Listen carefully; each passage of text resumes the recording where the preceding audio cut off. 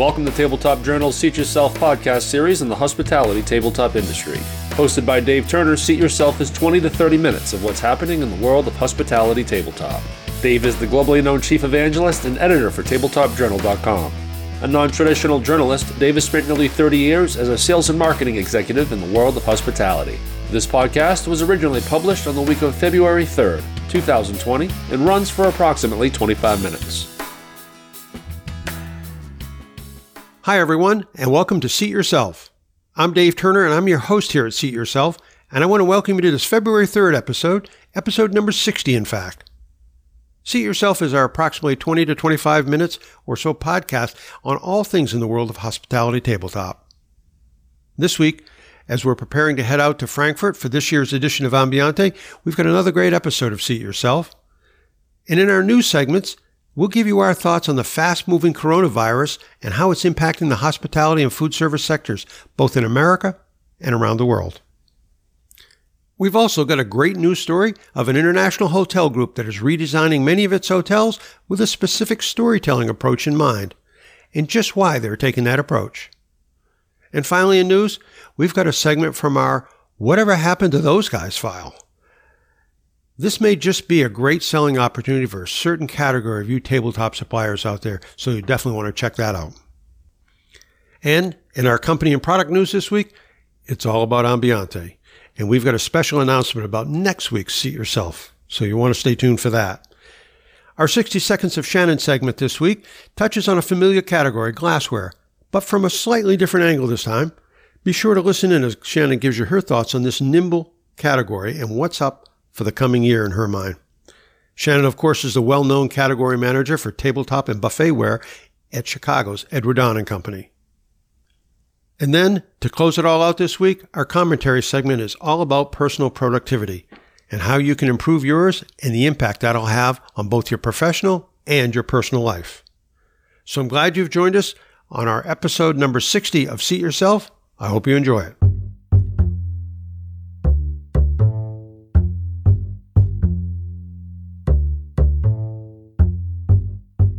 And as we always do here at Seat Yourself, we start with our stat of the week. This week, well, you might want to think of this as an opportunity stat, because this week's stat of the week is $45 billion. Yes, with a B, billion. That's the value of online purchases that Americans do after they've been consuming alcohol, with an estimated 79% of American adults that are drinking alcohol admitting to drunk shopping. All this helpful information comes to you from thefutureofcommerce.com. So, okay, I know you're probably thinking, why is this stat important to Seat Yourself listeners? Well, more and more hospitality tabletop suppliers are searching for new sales channels, and we thought we'd like to let you know about this unique opportunity. And while, of course, websites leading the way on this type of inebriated shopping are all the likely suspects, Amazon, eBay, Etsy, etc., from that I say, why not your website? Suppliers, I know what you're thinking. How can our company get in on some of this? Well, here's a few tips they offered on what to do to make your website and e-commerce platform a little bit more attractive. And they talk about it. Crucial elements are, make it mobile friendly. Well, I think that goes without saying these days, but you never know. I don't know whether the article doesn't state whether the shopping is done on phone or online on a laptop, but either way, your website should be mobile friendly to begin with. They also say simple checkout. Allow one-click payments like Apple Pay, Amazon, PayPal, Venmo, whatever. And don't force people to sign up. Allow room for a guest checkout. Well, that makes sense. I mean, I hate having to fill out all kinds of information, and I love the guest checkout part. Another element that say is crucial to getting in on some of this extra evening-type shopping is make it easy to save items to come back to, items that you might not want to purchase while you're sober. Another obvious element is user-friendly navigation. I think that applies to all websites. With great content descriptions and compelling images are another part of being a successful element in getting to this type of shopper. And show customer reviews. I think that's interesting too. Most websites that I've been on in hospitality, they don't have, if there is an e-commerce component to it, they don't show customer reviews. And I think that's important if you can have those on there. That's what people trust. And to be honest, most of these elements sound like common sense for anyone looking to do more e-commerce. But to be serious just for a minute, if you have an e-commerce component to your site, have you really taken a hard look at it lately? And I'm talking about even restaurant operators. Sometimes trying to buy a gift card for a friend or a relative on a restaurant website can be a terrible experience. For food service and hospitality suppliers, perhaps it's time to start being less practical and functional in how we present the website user experience and make it easier and a lot more fun. Just saying, there could be a great opportunity out there. And that's our stat of the week, $45 billion with a B. That's the amount of spend that Americans do while shopping and imbibing. Oh, and by the way, online purchasing hours peak between 8 and 9 p.m. and smart websites are beginning to offer evening sales. Just saying. And in news this past week, on a bit more serious note than our Stat of the Week segment, the news has been filled with updates on the coronavirus that has originated in Wuhan, China. Certainly hospitality operators dependent upon Chinese tourism, they've been crushed, but with destination countries like Thailand finding that they've lost between 70 and 90% of their tourism traffic.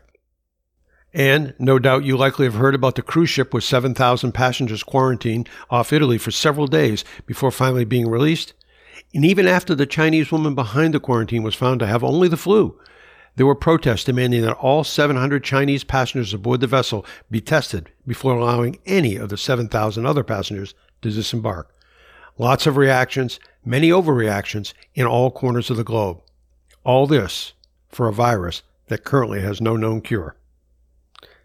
As of the end of this past Saturday, the number of confirmed infections across China had reached over 14,000, with over 2,000 severe cases and a little more than 300 deaths, China's official National Health Commission has reported. And all this, of course, is dependent upon the accuracy and the ability to identify and report these cases. And then, at least for now, you have that multiplier effect. While the majority of the impact of the coronavirus outbreak continues to be in China, it is quickly spreading beyond, and cases are being reported in nearly all areas of the globe. Currently, it seems, the African continent is being the only exception. Make no mistake, there will be a lasting impact within the hospitality and the food service sector from this virus. Global travel has already been cut back by many airline carriers, and cruise lines they're all limiting their service. And Chinese tourism, of course, has been an economic leader for many countries, and now many destinations have serious declines in the number of Chinese tourists, along with the corresponding spend that these tourists make in each of these destinations. And you have some countries restricting or even declining to allow Chinese tourist entry, all because of the threat of the disease spreading to their area. Depending upon how this all plays out, our industry of hospitality and food service around the globe could take a dramatic hit, when just recently there had been a rising optimism for global travel and tourism forecasts. And then there's also the supplier side. Many companies in our industry source products, or at least components, from the Chinese producers. At a minimum, there'll be a delay in shipments. Think of container shipments of goods that are already on the water. Will they be allowed into port and be able to offload it? What about future shipments? Lots of questions on the operator side of the hospitality and travel industry, and also the supplier side. And unfortunately, not many answers yet. Serious times, all this at a time when the Lunar New Year, one of the most important dates in the Chinese calendar, when millions of people from China travel home, all this happening at such a critical time. Certainly first and foremost from a human standpoint, and then secondarily from an economic standpoint, let's hope this virus gets contained very quickly. And in our next news segment, we'll change it up a little bit with a little bit of a more uplifting story. Surface Magazine recently published a story on how Renaissance Hotels has been working hard to localize its hotels. Renaissance, of course, is a brand in the Marriott portfolio with over 160 hotels worldwide. And as a brand, Renaissance tries to capture the essence of a city, even right down to the neighborhood that each property is in. The Surface story focuses on several Renaissance properties, one in Minneapolis, another in Toledo, Ohio, another in Philadelphia, and even another in Dallas. And it goes into detail on why each property and its story were central to the recent renovations that these properties have all undergone. As an example, in Minneapolis, the Renaissance there is part of a former train depot, and local studio ESG Architecture and Design tried to capture the story of travel when undertaking the redesign that the property has recently undergone. According to ESG associate Mark Whitenack, we were really inspired by the local stories and the imagery of the historic depot and the train shed. We wanted to capture the excitement, the romance, and the sense of adventure from when experiencing travel was a big deal. That same type of localization went on with the renovation of the Toledo, Ohio Renaissance property as well. With its long history of glassmaking, the artistry of glassmaking and Toledo industry in general became central to the hotel's ambience from the moment you step into the lobby all the way up to the rooftop lounge. And in the Philadelphia and in the Dallas properties, the storytelling continued. It was the same. The theme of telling the local story was critical to the redesign of each Renaissance hotel property in each of those cities. Which leads me to the concept of design playing a major role in the guest experience. Not only from the high-tech guest efficiency approach, but also from the emotional, how can we transport our guests into the local history, make them feel briefly a part of the neighborhood or the city approach. And this is where food and beverage, and of course tabletop, can come in. Experience localized menus, local foods, local beverages, and frankly it seems like every city today and every neighborhood has a local craft brewery or a local distillery. This is all part of these hotels' individual stories. And tabletop suppliers need to consider how tabletop products can add to those stories as well. And what I mean by that is just thinking about what type of china, what type of glassware, what type of flatware do you have that will help to reinforce that feeling of local, all so that the hotel guests can, even ever so briefly, feel and understand what the local story of each hotel is trying to tell. You should check out the Surface Magazine story. There's a link to it on our industry news page of Tabletop Journal.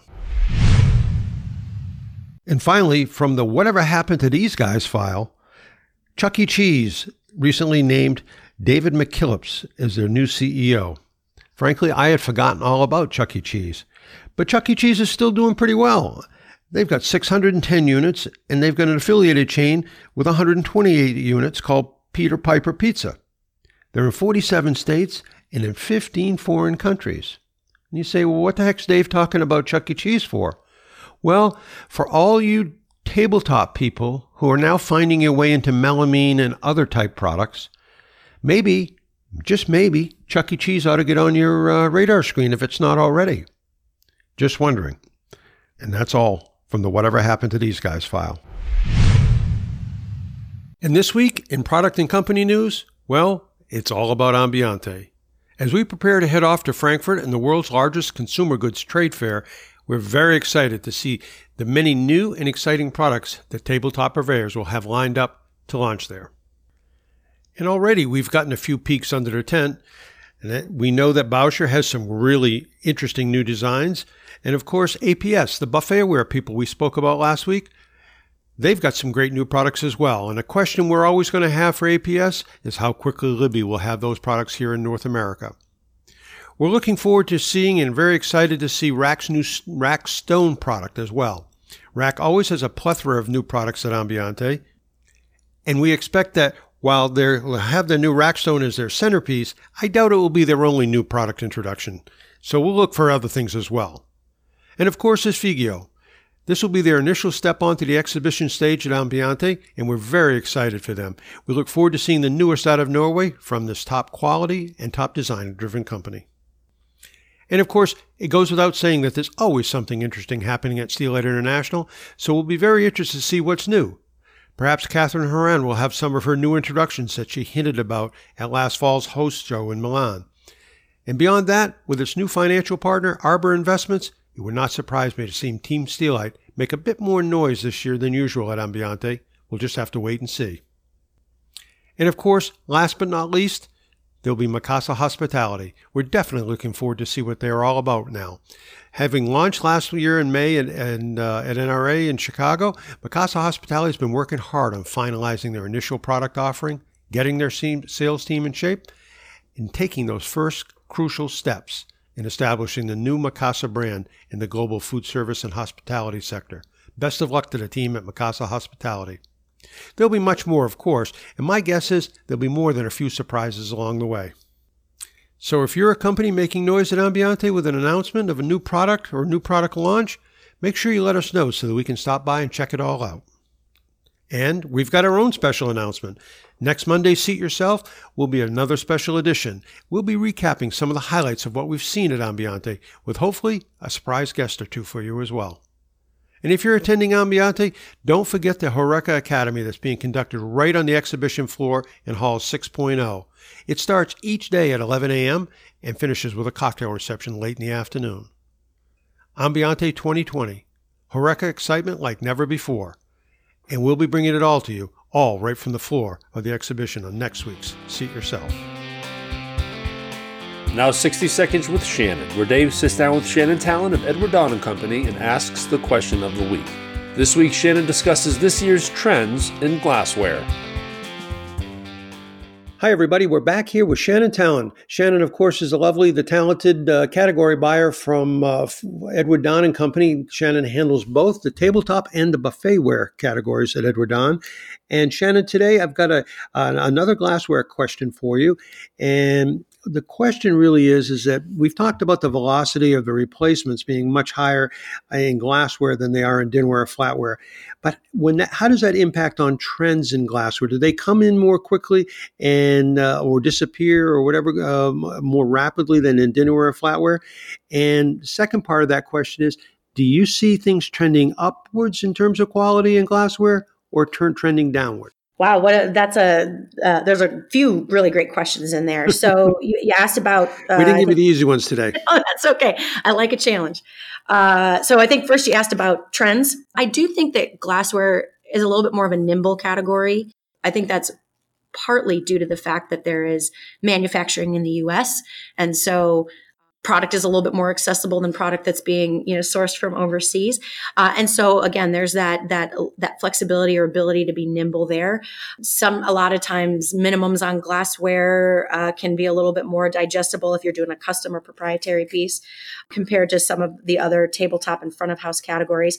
So in that way, I think trends can change more quickly, but we don't always see that. I mean, a lot of the glassware we're seeing in the market today, the cut glass look, still that vintage look, it's been around for a while. And we've talked about that before. So it's had some staying power, but the manufacturers certainly have that flexibility. In terms of, I think the second thing you asked about was quality. I think that it's less about the operator looking for a less expensive or lower quality glass, because they don't want to sacrifice quality, because that's just going to lead to more breakage and over time, potentially more cost if you have to replace it more often. But I think that as operators, as their budgets are tightened more and more across all elements of their business, glassware manufacturers are trying to bring more cost-effective solutions to the market without sacrificing that quality. So the biggest example that comes to mind is some of the stemware, the new stemware that is being introduced in the market that has, thinner stems, a sheerer rim, but it's soda lime glass. It's not a crystalline product. And we're seeing the same in tumblers. So I think the glassware manufacturers are reacting to operators just having their budgets tightened everywhere and trying to give them a quality product, but for a lower price point that isn't going to give them more breakage and more headaches. So I think that's really what we're seeing. I don't think operators want to sacrifice quality. They just have to be mindful of the budget. And for me in glassware, it still comes down to a very subjective taste of what the operator is looking for, whether that is in wine glasses and whether they want to have the right glass for the right varietal, or they want an all-purpose glass, if they want to have that trendy barware, trendy tumblers, or if they just want to have a clean, sort of traditional but modern straight-sided look. I think there's so much subjectivity across the operator base that we see the manufacturers reacting to that as well. And then, as you've pointed out many times before, in the glassware category, service is such a differentiator. It absolutely is. It's critical in glassware. Now here's Dave with this week's commentary. This week, Dave talks about increasing your personal productivity. Hi, everybody. In today's commentary, I want to make it personal. and I want to talk about productivity. And while I believe in teamwork and team productivity, ultimately it comes down to individuals and what we all can contribute to our teams and our own achievements and successes. Both professionally and personally, our own personal productivity is critically important to helping us to achieve all our goals. And when it comes to personal productivity, I believe that a lot of how productive we are depends upon our outlook. And yes, there are some physiological connections to the state of our body's overall health to throw in there as well. But the great news is, how productive we are depends mostly on us. And that means we are in the driver's seat for determining our own productivity levels. So today, I have 5 tips to remember when it comes to keeping our own personal productivity levels at their peak. These tips are from organizational behavior expert Laura Stack, and you can find her online at theproductivitypro.com. And I've added my personal thought to each of her tips. I hope she won't mind. Anyway, here are her 5 tips for maintaining your top personal productivity.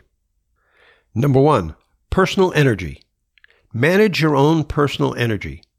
Now, I really believe this has to be a big part of our everyday routines. If there are times of the day when we're usually at our best, we need to do our difficult tasks in that time window. And if there are people in all our lives who drain us, we must try to limit our exposure to them, especially when we have difficult tasks at hand to take care of. We need to become the managers of our own personal energy levels. Number 2, willpower. We must take charge of our willpower. Decision-making takes willpower, and each decision that we do uses up a piece of our inventory of that willpower. So developing routines that we don't have to think about saves some of our personal inventory of willpower for those important decisions that will certainly come our way each and every day. So let's take charge of our willpower. Tip number 3, motivation. We must find our true purpose for the work that we do. What drives us? What's our why?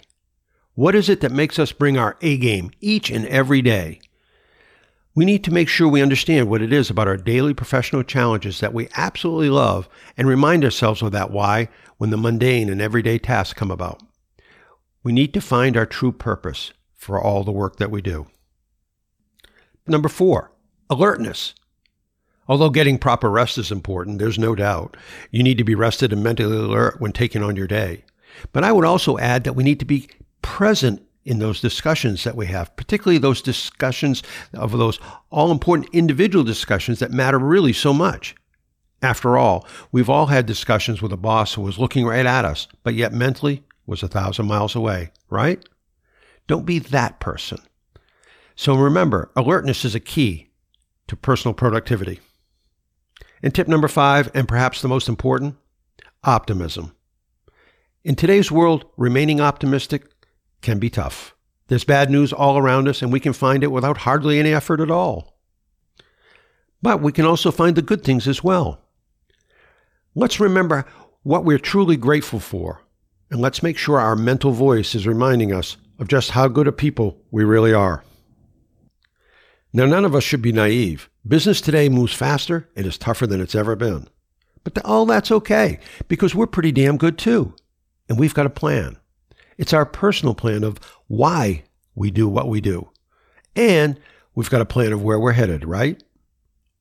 Staying optimistic is a fundamental part of maintaining our peak personal productivity. So that's it. 5 quick and easy tips.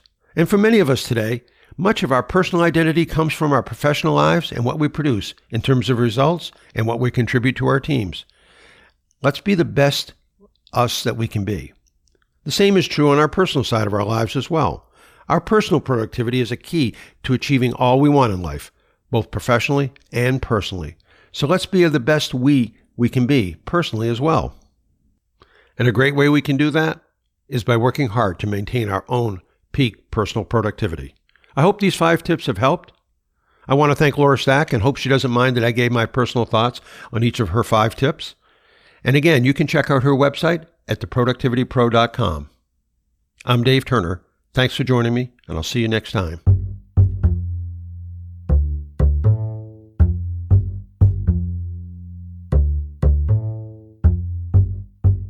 Well, that's it for this week's episode of Seat Yourself. And as always, I want to thank the Rockstar Category Manager, Shannon Talent, for joining us today. And of course, I want to thank you, our listeners, for joining in as well. And finally, I want to make a special thanks to the Edward Don & Company for sponsoring in part this episode of Seat Yourself. Edward Don & Company, everything but the food for nearly 100 years. And remember to be sure to check out their most recent Tabletop Advisor. You can download it from their website, www.don.com. Just go to the homepage and scroll down to the publications section. We'll see you next time, but always remember, tabletop matters. That concludes this week's episode of Tabletop Journal's Seat Yourself podcast series. For more news, information, and insights on the hospitality tabletop industry, be sure to check out tabletopjournal.com.